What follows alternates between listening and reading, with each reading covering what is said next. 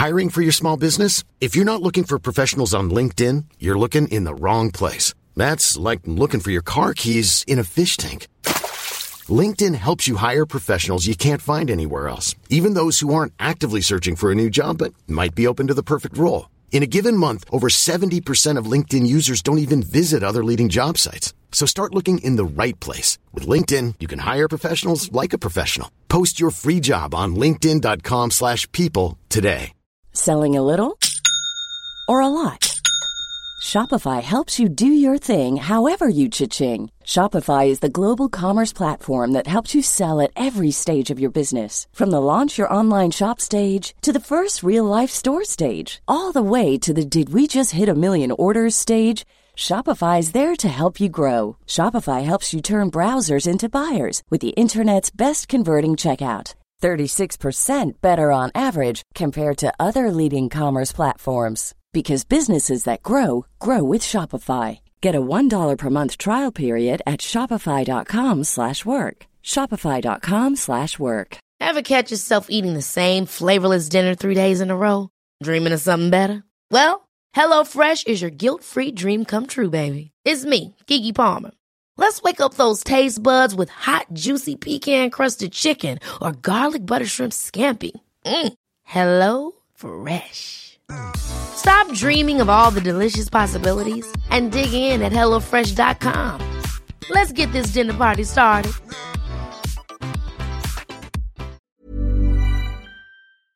Hello, my loves. Welcome back to another episode of Unfollowing Mum.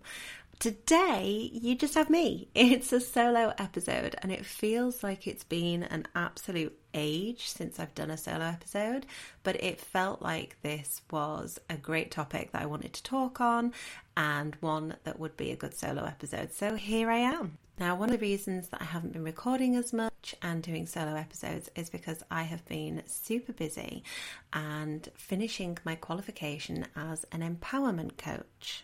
And you might be like me thinking, oh, what the hell is an empowerment coach? And I get you, I hear you. I was exactly the same when I first started looking into coaching. I'm also going to be training as a therapist from October, so I'm super, super excited to be doing that. Therapy and coaching are different. So for me at the moment as a qualified empowerment coach, I can work with people on a one-to-one basis from kind of a peer support. So this podcast is still going to remain, it's still going to be exactly the same, but what I'll be able to do on a slightly deeper level, if you would like a one-to-one session with me, is to work with you to discuss your experiences, validate them, hear you, challenge those self-limiting beliefs, challenge that people-pleasing, and work to a place where you can move forwards in your life. Which is why I chose empowerment coaching specifically, because I think there is something very disempowering about growing up with a toxic parent or in a dysfunctional family dynamic. It leaves you feeling like you are broken or damaged or abnormal in some way, and none of those things are true. So for me, empowerment is about challenging those self-limiting beliefs, challenging those people-pleasing things that we have been taught, because we are conditioned to believe that we have to put others before us, especially as women, but especially as people who have grown up in a difficult family dynamic whereby the parent is the priority and you never are. So I am super excited to be able to work with people one-to-one, and that is what I'm going to be doing from now onwards. You can get in touch with me across any of the social media channels that I run, or you can email me. All of these links are in the bio. It is such an honour to be able to work with people and to be able to create this podcast. I never anticipated that this was the direction that my life would take, but I find so much joy in being able to help people feel seen and validated, and to speak to people daily about their experiences and just say, you know, you are not alone. This is a lived experience that we share, or perhaps not one that we necessarily share, because I've spoken to so many people on this podcast who have experiences that I haven't necessarily had, but that feeling of being unworthy, that feeling of being so let down and of grieving a parent that you wish you had, it's all the same feeling, and it needs validating, it needs acknowledging, and I'm really honoured to be able to do that both on the podcast and now with clients. So now I've given you a little bit about where I'm at and what's going to be happening with my life, I thought we would jump into the nitty-gritty of the episode. Now, today I want to talk to you about the concept of being consumed by trauma. I am sure that quite a few of you will have either been told by a toxic parent, oh, you just can't let it go, you keep going on about it, just move on. Or perhaps you've been told by a family friend you need to move on.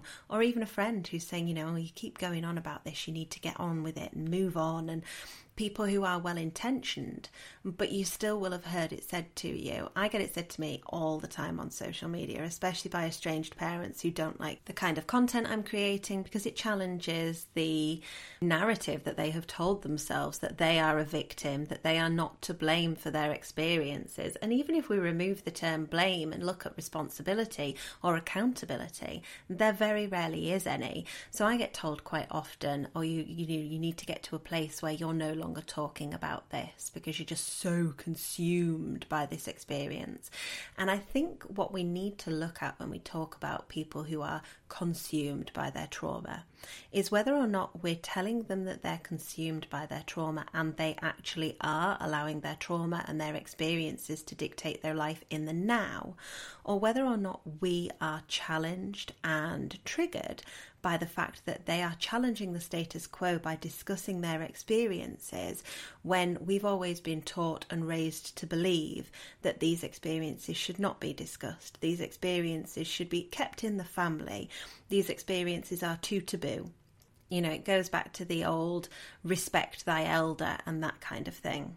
When in reality, what we're doing when we're telling somebody that they're too consumed by their trauma or that they need to stop talking about it, get over it, move on, is we're victim shaming and we're invalidating the way that they feel and the way that they're processing those feelings. I stitched a video on TikTok by somebody who's called Mr. Blake W, and you can go and look up his stuff. He was talking about being the bigger person and what that saying actually means and how it's essentially putting the responsibility onto the victim, which we always do, because you never say to somebody who is at fault, oh, come on, be the bigger person. You always say it to the person who is being treated badly, the person who's being bullied or whatever that might be. And he used an example of the school setting where you might have a child who's being really badly bullied and they're being picked on constantly, their peers are ignoring it, the teacher's ignoring it, but as soon as they lash back, everybody wants to have an opinion, everybody wants to get involved. And I stitched it saying that another great example of this is when you have somebody who steps outside of the parent-child role, cuts contact with a toxic parent and says, I'm not going to tolerate that anymore. Now, his point, which I actually agreed with, was that when we view somebody who is being treated poorly and we see them as a victim and we put them in that box, that then becomes the status quo. It becomes the social norm for that person to be viewed that way. Oh, well, that's just how they are treated. That's just what they accept. That's fine. When that person then challenges that, they disrupt the social hierarchy, and that's when we have a problem. That's when we start to tell them, no, stop that. Be the bigger person, just tolerate it, keep going on with it. And that serves absolutely nobody. And I feel like I've gone on a bit of a tangent, a bit of a parallel to talking about being consumed by trauma, but I do think it's relevant to the overall conversation of being consumed by trauma, because you so often hear that you need to be quiet about these experiences, that you need to stop talking about them, you need to have more respect, blah, blah, blah, blah, blah, the same things over and over again, always said to the victim. And it's because it challenges that social hierarchy. It's because it challenges people's perception of how we should behave. And if we're not tolerating abuse, does that then not shine a light onto whether or not they've tolerated or perhaps perpetuated abuse?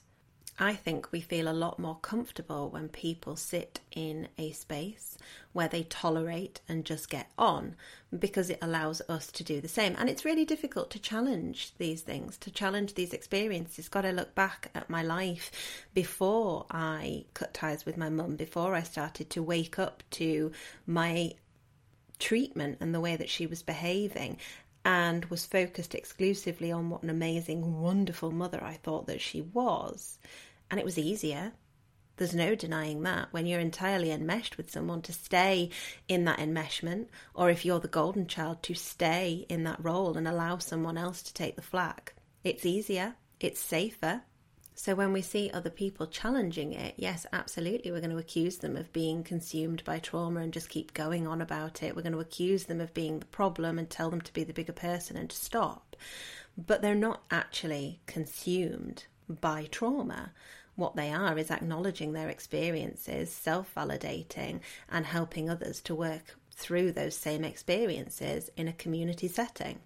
And that's so powerful and so valuable. How many guests have we had on this podcast now who have been qualified psychologists, counsellors, social workers, therapists, all who have said the same, that community and community healing is powerful and important and necessary.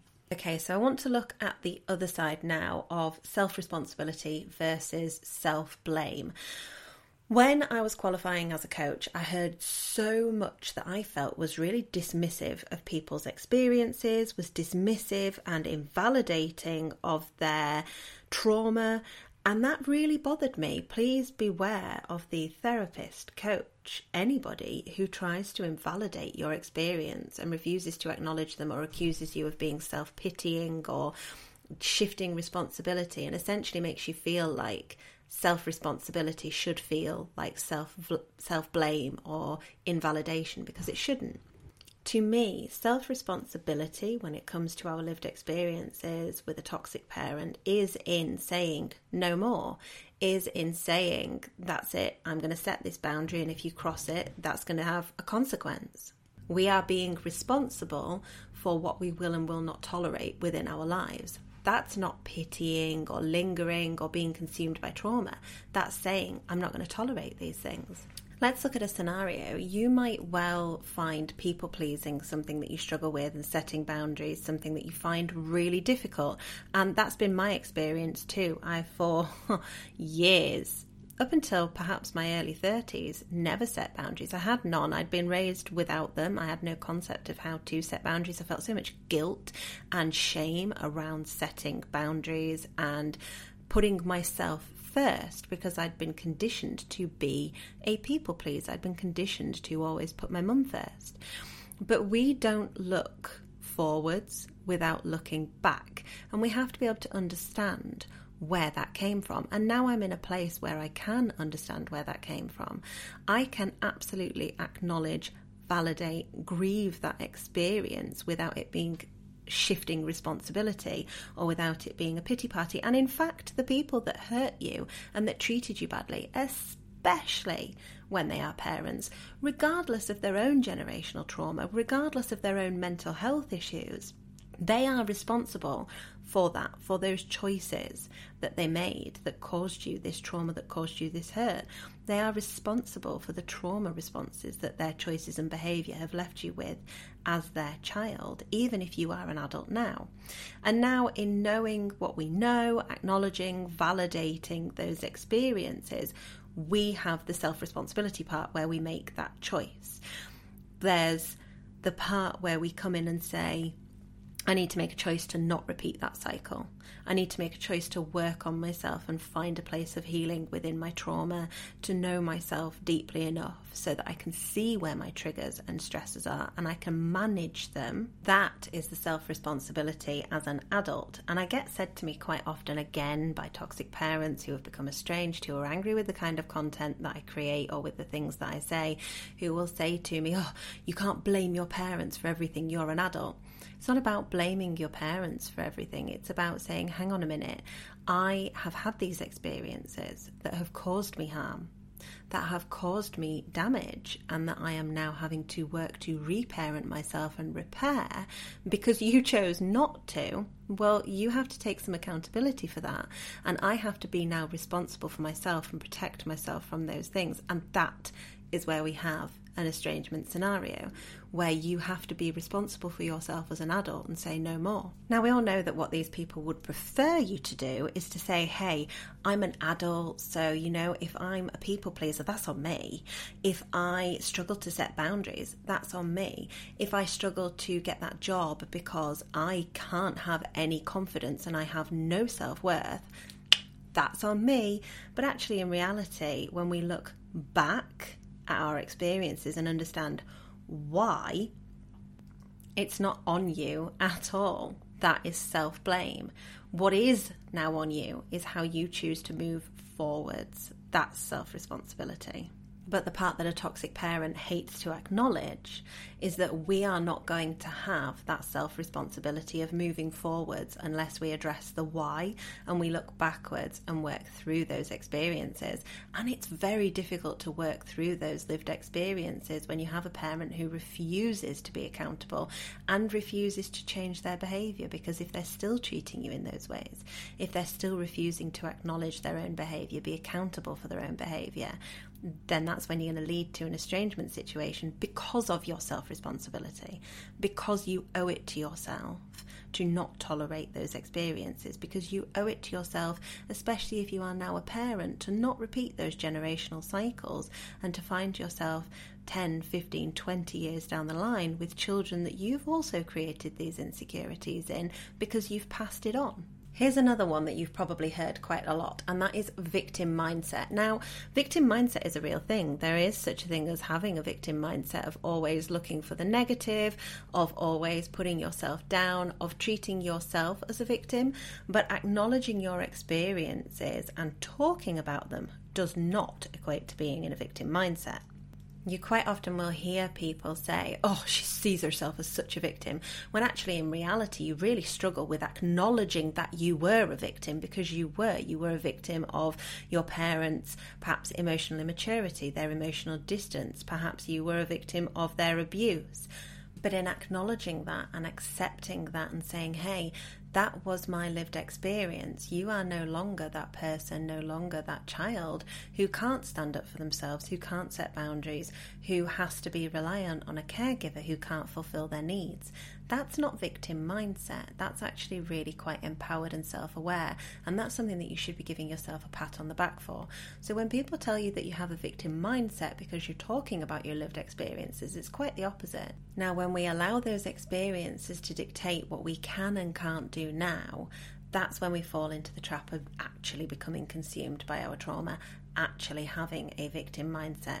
When we say, well, I can't do this because my parents raised me to feel this way. No, you absolutely can do these things because you've already done the most difficult thing. You've lived through the experience. You've lived through the difficulty of having that toxic family dynamic. Perhaps you've got to the point where you are setting boundaries. Perhaps you've even got to the point where you've got no contact because you know that that's healthier for you. That is something to be so proud of yourself for being able to stand up for yourself, for being strong enough to say, no more, I'm not tolerating this, or even for stepping those tiny little stepping stones and saying, that's not going to be acceptable around me, Mum. I'm not going to cut contact, but I am going to say, I won't speak to you on the phone if you're going to start talking about my weight. I won't speak to you on this. If you're going to start talking badly about other people, I won't tolerate it. And putting those boundaries in place, that makes you so strong. And there is huge power in that and something to be really proud of. Okay, before I round off this episode, because it is going to be a slightly shorter one today, I want to look at self-blame and self-reproach and those feelings of guilt that we feel when we put ourselves first. Because this is not something that we have just decided that we do. You don't naturally grow up into somebody who is self-blaming and who is toxic towards yourself and has a really harsh self-critic, who has a really negative internal voice. That is something that you are taught, and it's actually a type of coping mechanism because of the way that you were treated when you were a child. Automatically, your response as a child is to blame yourself, because the thought that a caregiver could be the one to blame for perhaps their silent treatment, or perhaps their behaviour towards you, their anger towards you because you asked for something simple, or because you did something that a child would normally do, or perhaps their distance towards you because they don't know how to connect. All of those things can't possibly be their fault when you're a child, because that's too painful and too difficult to think of. Because if your primary caregiver, and I know we've said it so many times on the podcast before, but it is true and it stands to be said again and again and again. As children, we learn to self-blame because the thought that our primary caregiver cannot fulfill our needs is too painful, too threatening, too damaging to us, that we internalize those feelings. And what you end up doing is becoming somebody who does self-blame. When negative things happen to you at work, well, that must be your fault. When a relationship breaks down, it's because you're not good enough. And absolutely none of those things are true.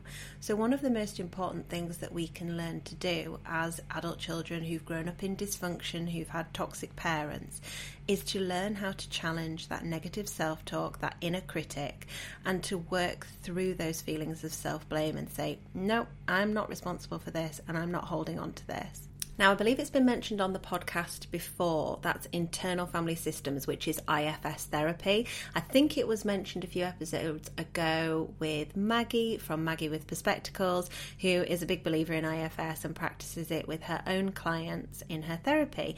And I wanted to talk about using IFS, that internal family system, to look at your own negative self-thinking and to challenge, or at minimum sit with, those negative thoughts that you have about yourself and those self-blaming thoughts that you have about yourself. So the way in which IFS works, if you didn't listen to that episode with Maggie, which I strongly recommend doing because it was a brilliant episode that was really empowering and powerful, but if you didn't catch it, just for the purpose of chatting about this here, IFS, internal family systems, is thinking of yourself as having a core self and then compartmentalizing all the other parts of ourselves. So we have guilt, and thinking of them almost as another person, another entity within us that help to make up our whole being. So we have our happiness, we have our guilt, we have our shame, we have all of these different parts of ourselves. And I actually find that really helpful to separate out different parts of myself. And perhaps almost like when we talk about, you'll have seen it all over social media, when someone's looking in the mirror and they use the wonderful world of Photoshop to superimpose another version of themselves behind them, saying all these nasty things. Well, that's your inner critic, and that's what it's there to represent. But with IFS, if we think of that inner critic as a separate part, as a totally compartmentalized part, and we actually look at what they're saying and what's being said and we seek to understand it, it can be really helpful. So when I catch myself thinking something really negative or being really negative about myself, the biggest challenge in all of this is to catch it and to sit with it. And sometimes you feel absolutely bonkers doing it and you look and you think, this is ridiculous, what am I doing? And it's the same with things like shadow work, same with inner child work, actually talking to yourself, be it in the mirror, on paper, in your head. But it helps to practice catching those negative thoughts and looking at them through a lens, through a almost slightly removed and investigative kind of way. You're looking at it and being like, oh, okay, I'm going to put a microscope on this. And what I do is I will catch that negative thought and I will think, oh, hang on a minute, where's that come from? Okay. And you can do it in terms of one of the things that Maggie recommended when we had the episode with her was actually saying to your guilt or saying to your shame or saying to that negative self-critic, okay, where's that come from? And actually having a conversation with it. Now, if you find that too difficult, which I completely understand because I do, I kind of catch myself and be like, oh, Harriet, okay, what made you think that? And what purpose does that serve? How is that going to help me either complete the task that I'm doing? If I'm telling myself I'm stupid, if I'm telling myself that I'm not good enough to do something, if I'm telling myself that I can't achieve something, what purpose does that serve? Okay, well, I guess it serves to protect me from being frightened or ashamed or hurt or mocked or any of these things. So it's about protecting myself. But I can then rationalize with myself and say, okay, well, I'm cooking dinner and I've burnt it. Is making myself feel awful, is telling myself that I'm a useless cook, that I'm a terrible mum because my kids are going to have to wait extra, is making myself feel awful about such a small thing actually going to serve any purpose here? No, it's not. Okay, what about if I'm in a scenario where I'm telling myself that I'm going to put myself out there with something new? Perhaps it'd be a new promotion, perhaps it'd be something else. And normally I would have that inner critic who, FYI, looks a lot like my mum and sounds a lot like my mum, because that's where these things have been learned. But if I were to look at that inner critic and who's saying to me, you can't do that, you're not good enough to do that, you're not going to be able to achieve that, or making fun of me for achieving it and failing, that fear of failure, then I'm going to have to look at it and say, well, hang on a minute. How am I going to know I'm going to fail until I do it? How am I going to know whether or not I can achieve it until I try? And actually, if I do fail, I can look at that as a lesson and do better next time, and that's okay. I'm safe now. If you find it quite difficult to challenge these thoughts in the moment, then you can keep a thought record or a thought journal where you write down your negative self-talk. And if you've been through any kind of therapy process, it's really common for people to suggest this. So it's quite possible that you've already done that. But looking at the ways in which you speak to yourself, because until we challenge that self-blame and those negative thoughts, it's really difficult to move forward with things. And I know in my experience, I have really struggled with that inner critic because she is a bitch. But because she's an inner critic, there is absolutely nobody that can challenge her but me. And that is where the self-responsibility comes in.